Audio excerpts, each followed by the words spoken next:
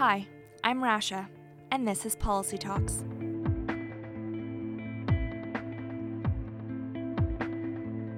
Welcome to Policy Talks, a show focused on policy analysis in international affairs. In this episode, we explore the recent increase in chemical weapon attacks around the world and their impact on the rules-based order of international affairs. A prohibition on the use of chemical weapons has been a long-accepted norm in international relations. However, recent attacks have placed pressure on this notion. The Assad government in Syria started to use chemical weapons on their citizens to combat insurgent fighters in 2013. This prompted a U.S.-led response through airstrikes by the Trump administration in April this year. On February 13, 2017, Kim Jong-nam, the older half-brother of North Korean leader Kim Jong-un, was poisoned at Kuala Lumpur Airport with a massive dose of a nerve agent by two North Korean assassins. On March 4, 2018, Sergei Skripal was attacked with the use of a nerve agent in Salisbury. He was a Russian ex-military intelligence officer and double agent for UK intelligence. 22 other people had to be checked for symptoms and treated, including Skripal's daughter. The legal tradition behind the prohibition of chemical weapons is deep and one of the oldest areas of international law. In fact, it even predates the First World War. Violation of these rules can be said to bring up questions about fundamental aspects of international law. However, the recent use of chemical weapons does not only place pressure on the international legal framework, but it also places pressure on state relations, as rogue states seem to see the use of these weapons as more and more legitimate. To gain more insight into the implications of these recent uses of chemical weapons, I spoke with Dr. Jez Littlewood. Dr. Littlewood is an assistant professor at the Norman Paterson School of International Affairs. His research interests include proliferation and counter-proliferation of weapons of mass destruction, terrorism and counterterrorism, international security, as well as intelligence.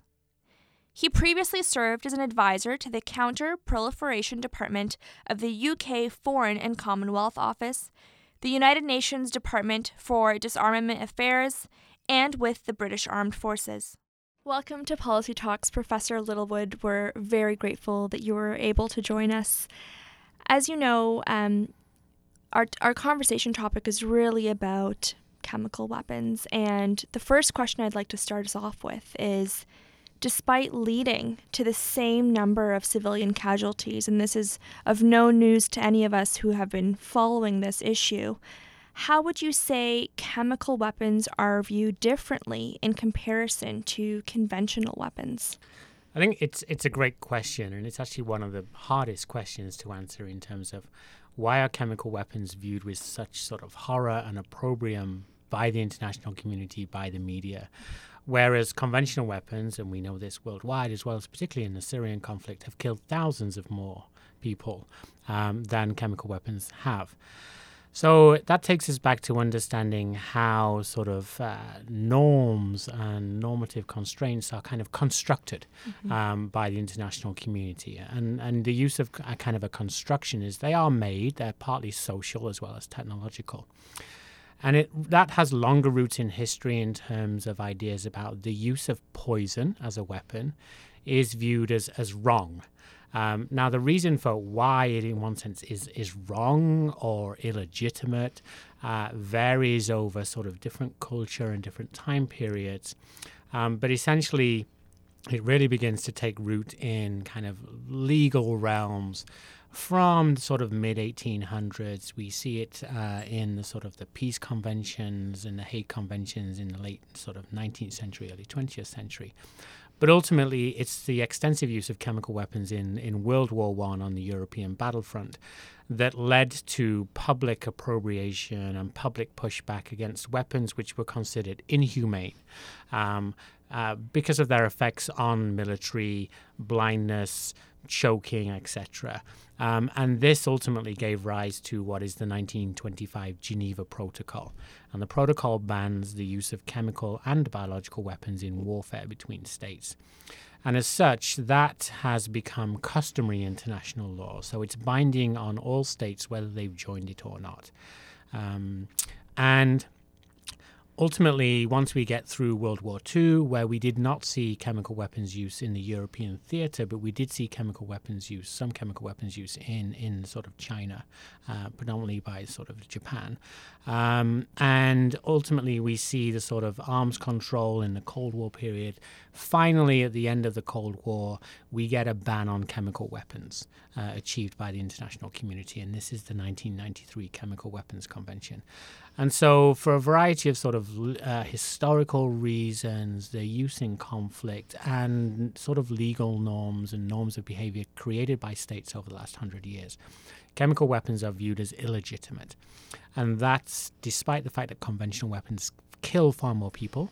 They still have this special place, if you like, within law and within norms, that any use of chemical weapons is considered as sort of essentially what is now a crime against humanity. So you touched on how chemical weapons have been restricted and the norms, protocols, and conventions that have been established around them. Could you elaborate more on the consequences of these norms and conventions being violated? That's true, and that's, you're sort of jumping into probably the second hardest question relating to essentially arms control, particularly as it relates to chemical weapons.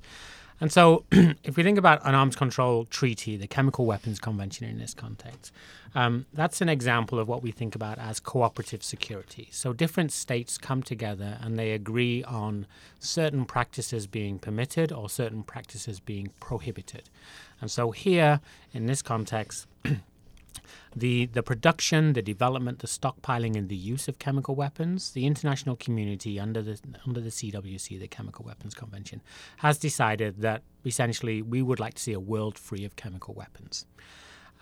But because it's a cooperative security agreement, ultimately it depends on the cooperation of all the parties involved in it, fundamentally the states. And so they have to, in one sense, give effect to their legal obligations in law through a series of sort of national implementation agreements. And for the vast majority of states who join a treaty, they're going to abide by the treaty. They don't intend to violate it.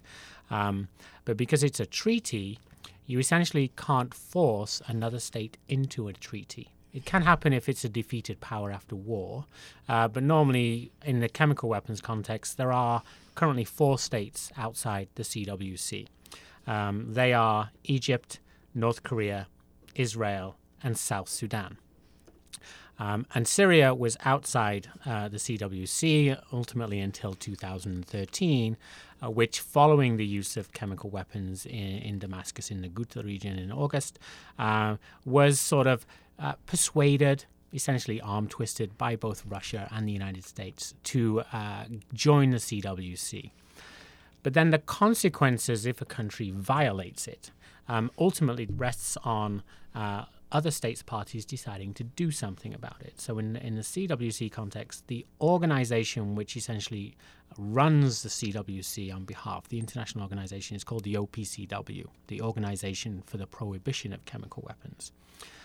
And within the treaty, there are sort of laid out rules and procedures in terms of if a country is in non-compliance, what can happen. But for serious incidents, essentially, the OPCW passes them to the United Nations Security Council, which again is standard practice in arms control regimes. And ultimately, then you're dependent on the United Nations Security Council deciding what to do.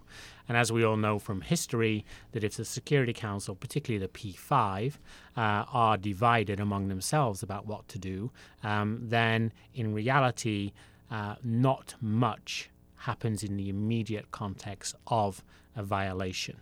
And so in some respects, there's a lot of criticism about the CWC, the OPCW, and the Security Council that Syria has been able to get away with the use of chemical weapons. And that criticism is valid. And at face value, I would certainly say it is correct. Taking a sort of a medium to longer term view, however, I wouldn't necessarily say that means we should abandon or, in one sense, denigrate the CWC, because there are other ways which people and states can ultimately begin to deal with this. And those are ongoing in the international context, although it is fair, and it is fair to note that Syria is currently using chemical weapons, or has been known to use chemical weapons, with relative impunity. We'll have more with Dr. Littlewood after a quick break.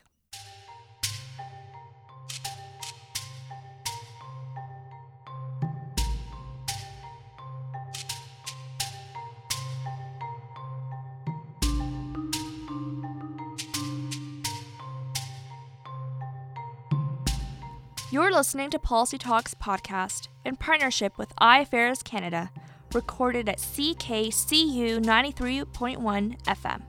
For more, please go to www.policytalkspodcast.com.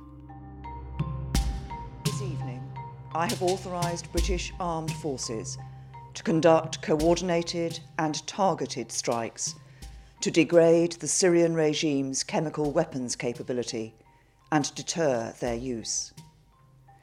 We are acting together with our American and French allies. We have sought to use every possible diplomatic channel to achieve this. But our efforts have been repeatedly thwarted. Even this week, the Russians vetoed a resolution at the UN Security Council which would have established an independent investigation into the Duma attack. So there is no practicable alternative to the use of force to degrade and deter the use of chemical weapons by the Syrian regime. This is not about intervening in a civil war. It is not about regime change. It is about a limited and targeted strike that does not further escalate tensions in the region and that does everything possible to prevent civilian casualties. And while this action is specifically about deterring the Syrian regime, it will also send a clear signal to anyone else who believes they can use chemical weapons with impunity. That was British Prime Minister Theresa May issuing a statement to the British people. In her statement, she explains her decision to intervene in Syria in response to attacks using chemical weapons. Prime Minister May asserts this action was taken as a last resort, as she deemed it necessary to protect the British people and preserve the global order. Dr. Littlewood answered a few questions about some of the implications of the use of chemical weapons and their impact on international relations. So, I note that Syria is a part of the CWC, as you mentioned. North Korea is not part of the CWC, but Russia is. Mm-hmm. And so for those two contexts, those two states, what can we take away from the same willingness to use chemical weapons by both the Russians and North Koreans in assassination attempts? It's again a sort of good question, and I think we equally have to we go back to partly to the preamble of the CWC itself, and the broader objective of the international community there is this world free of chemical weapons.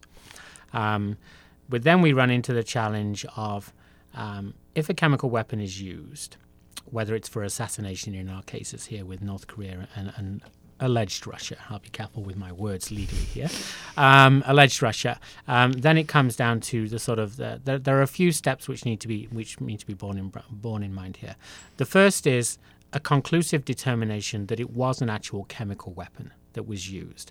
And in both cases, both the North Korean or the alleged North Korean use against Kim Jong-nam in the Malaysian airport in early 2017, and in the United Kingdom against Skripal and his daughter Yulia in March of this year, essentially the in the North Korean case, the community has decided it was North Korea that did it. But North Korea is not a party to the CWC, and so there's limits to what can happen in that context. In the Russian context, the United Kingdom has been very vocal and vociferous in pushing back against Russia. The United States and key allies of the United Kingdom, predominantly in NATO and the European Union, have sort of agreed that it looks to be Russia that did it. But we have to be clear here in law, we don't yet have legal definite proof that it was Russia. Although looking at the evidence, certainly as I'm looking at it as it unfolds, the finger points to Russia has some serious questions to answer here. Because ultimately, as you said, Russia is a party to the CWC, and therefore all chemical weapons, for all purposes, are prohibited to it. So if it did either maintain some form of stockpile for assassinations, or it lost control of some of its chemical weapons which it uses to test for defensive purposes, which is legitimate and legal under the treaty. If it lost control of certain stocks, then again, there are still some questions around that Russia needs to answer. So I note that there are a lot of nations that are part of the CWC.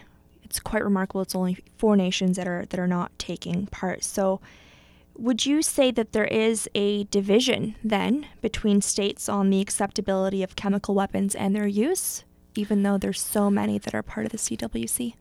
I don't think there's a divisibility or a division here. States really no longer admit to having chemical weapons. So if we look at the states that are outside it, South Sudan is a fairly new country, I think 5 or 6 years from memory. No one's overly concerned about what South Sudan is doing, and it has the challenge for South Sudan is about state capacity and not state failure. So in a chemical weapons context, we're not really worried about South Sudan. The other 3 pose different kinds of problems. So working with them, Egypt is known and is one of the few confirmed cases known to have used chemical weapons in the late 1960s in what was the Yemeni civil war at that point in time. And so we certainly know, and we would expect to find, a past program involving Egypt. Whether it has a current program, no one's quite sure in the public domain. But Egypt is opposed to joining the Chemical Weapons Convention predominantly because of what is Israel's nuclear weapons capability. And Israel's view is there should be a weapons of mass destruction free zone in the Middle East, and until that time, Egypt will not join the CWC. Israel actually signed the CWC, but did not then ratify the treaty domestically, so it's not in force for Israel. But by signature, Israel, under international law and the law of treaties, basically cannot do anything which in one sense would violate the obligations of the treaty. Now, there's even less known about past Israeli chemical weapons activity, although the literature points to at least a suspicion of a program, which was probably there for retaliation in kind, given the known existence of Syria's program and what we know about past Egyptian programs. But we really don't know too much about Israel at this point in time. The North Koreans are a different way again. We don't know for sure, but the open source literature points to a stockpile of chemical weapons of between 2,500 to about 5,000 tons. So that's quite extensive. Whether or not the North Korean CW program will be dealt with in any upcoming summit that deals with their nuclear weapons program remains to be seen. To conclude our conversation and noting the differences of how chemical weapons are viewed in certain contexts and all the norms and conventions and protocols that have been internationally established, would you say that there is a breakdown to the rule-based order around chemical weapons and their use? I don't think there is yet a breakdown, but I certainly see that the norm and the law is under significant pressure at this point in time. Just earlier this year, Canada's representative to the OPCW did say in a statement that with the continued use of chemical weapons in Syria, with the case in Malaysia linked to North Korea earlier this year, with the case in the United Kingdom suspected to be Russia earlier this year, they noted quite openly that the international community is beginning to wonder: is the Chemical Weapons Convention, can it actually uphold itself? Can states parties uphold what is international law? My view is that yes, they probably can, for a couple of reasons. The first is that while we should be very concerned about the continued use of chemical weapons and the failure to bring the perpetrators of such use to account, that doesn't mean that the rest of the international community is going to abandon the CWC. Okay, so we can think about this in a similar way to human rights violations. there are human rights violations on a daily basis across the world. That doesn't mean to say that we're going to give up on human rights in various countries. And so, in one sense, there is a division, there's a fracture, and there's a weakening, which is fundamentally very bad for the CWC, ultimately bad for the legal order as well. But I don't anticipate we're going to see a significant, complete breakdown. More importantly, I don't think we will see states en masse walk away from the Chemical Weapons Convention and suddenly decide in the next few years chemical weapons are okay, we're essentially going to start using them in conflict. So while there are legitimate concerns, we need to be a little bit more balanced in terms of thinking through this in terms of, okay, what does it mean in practice? Ultimately, I think, and I very much hope, that once some form of resolution is given to the Syrian conflict, which is, of course, the priority given the number of deaths in a conventional context. Once there is that resolution, we will get a much greater understanding of the actual decisions and the perpetrators of the use of chemical weapons in that conflict. And ultimately, I suspect that key individuals will, in fact, be brought to account through an international justice system. But I recognize that is probably, a number of years away, even at this point in time. On that note, Professor Littlewood, I would like to thank you very much for joining us today on Policy Talks. You've certainly given us a lot of food for thought and excellent commentary on an issue that is very current and very relevant and developing as we move forward. Thank you very much. Thank you. Thank you for listening to Policy Talks. Remember to visit us at policytalkspodcast.com and on Twitter at policytalkspod for updates and related content. This episode was made possible thanks to the support of the Carleton University Graduate Students Association. The GSA represents the collective interests and promotes the general welfare of the graduate students of Carleton University. They offer a suite of resources and services to help graduate students make the most of their school experience. You can visit their website at gsacarleton.ca to learn more. We also thank our partners at iAffairs Canada, an online media hub produced by students at the Norman Paterson School of International Affairs at Carleton University. Please visit them at iAffairsCanada.com to learn more. I'd also like to acknowledge the hard work of our production team, Mark Hyken, Kenneth Boddy, and Joe Venkatesh. Until next time, I'm Rasha, and this is Policy Talks.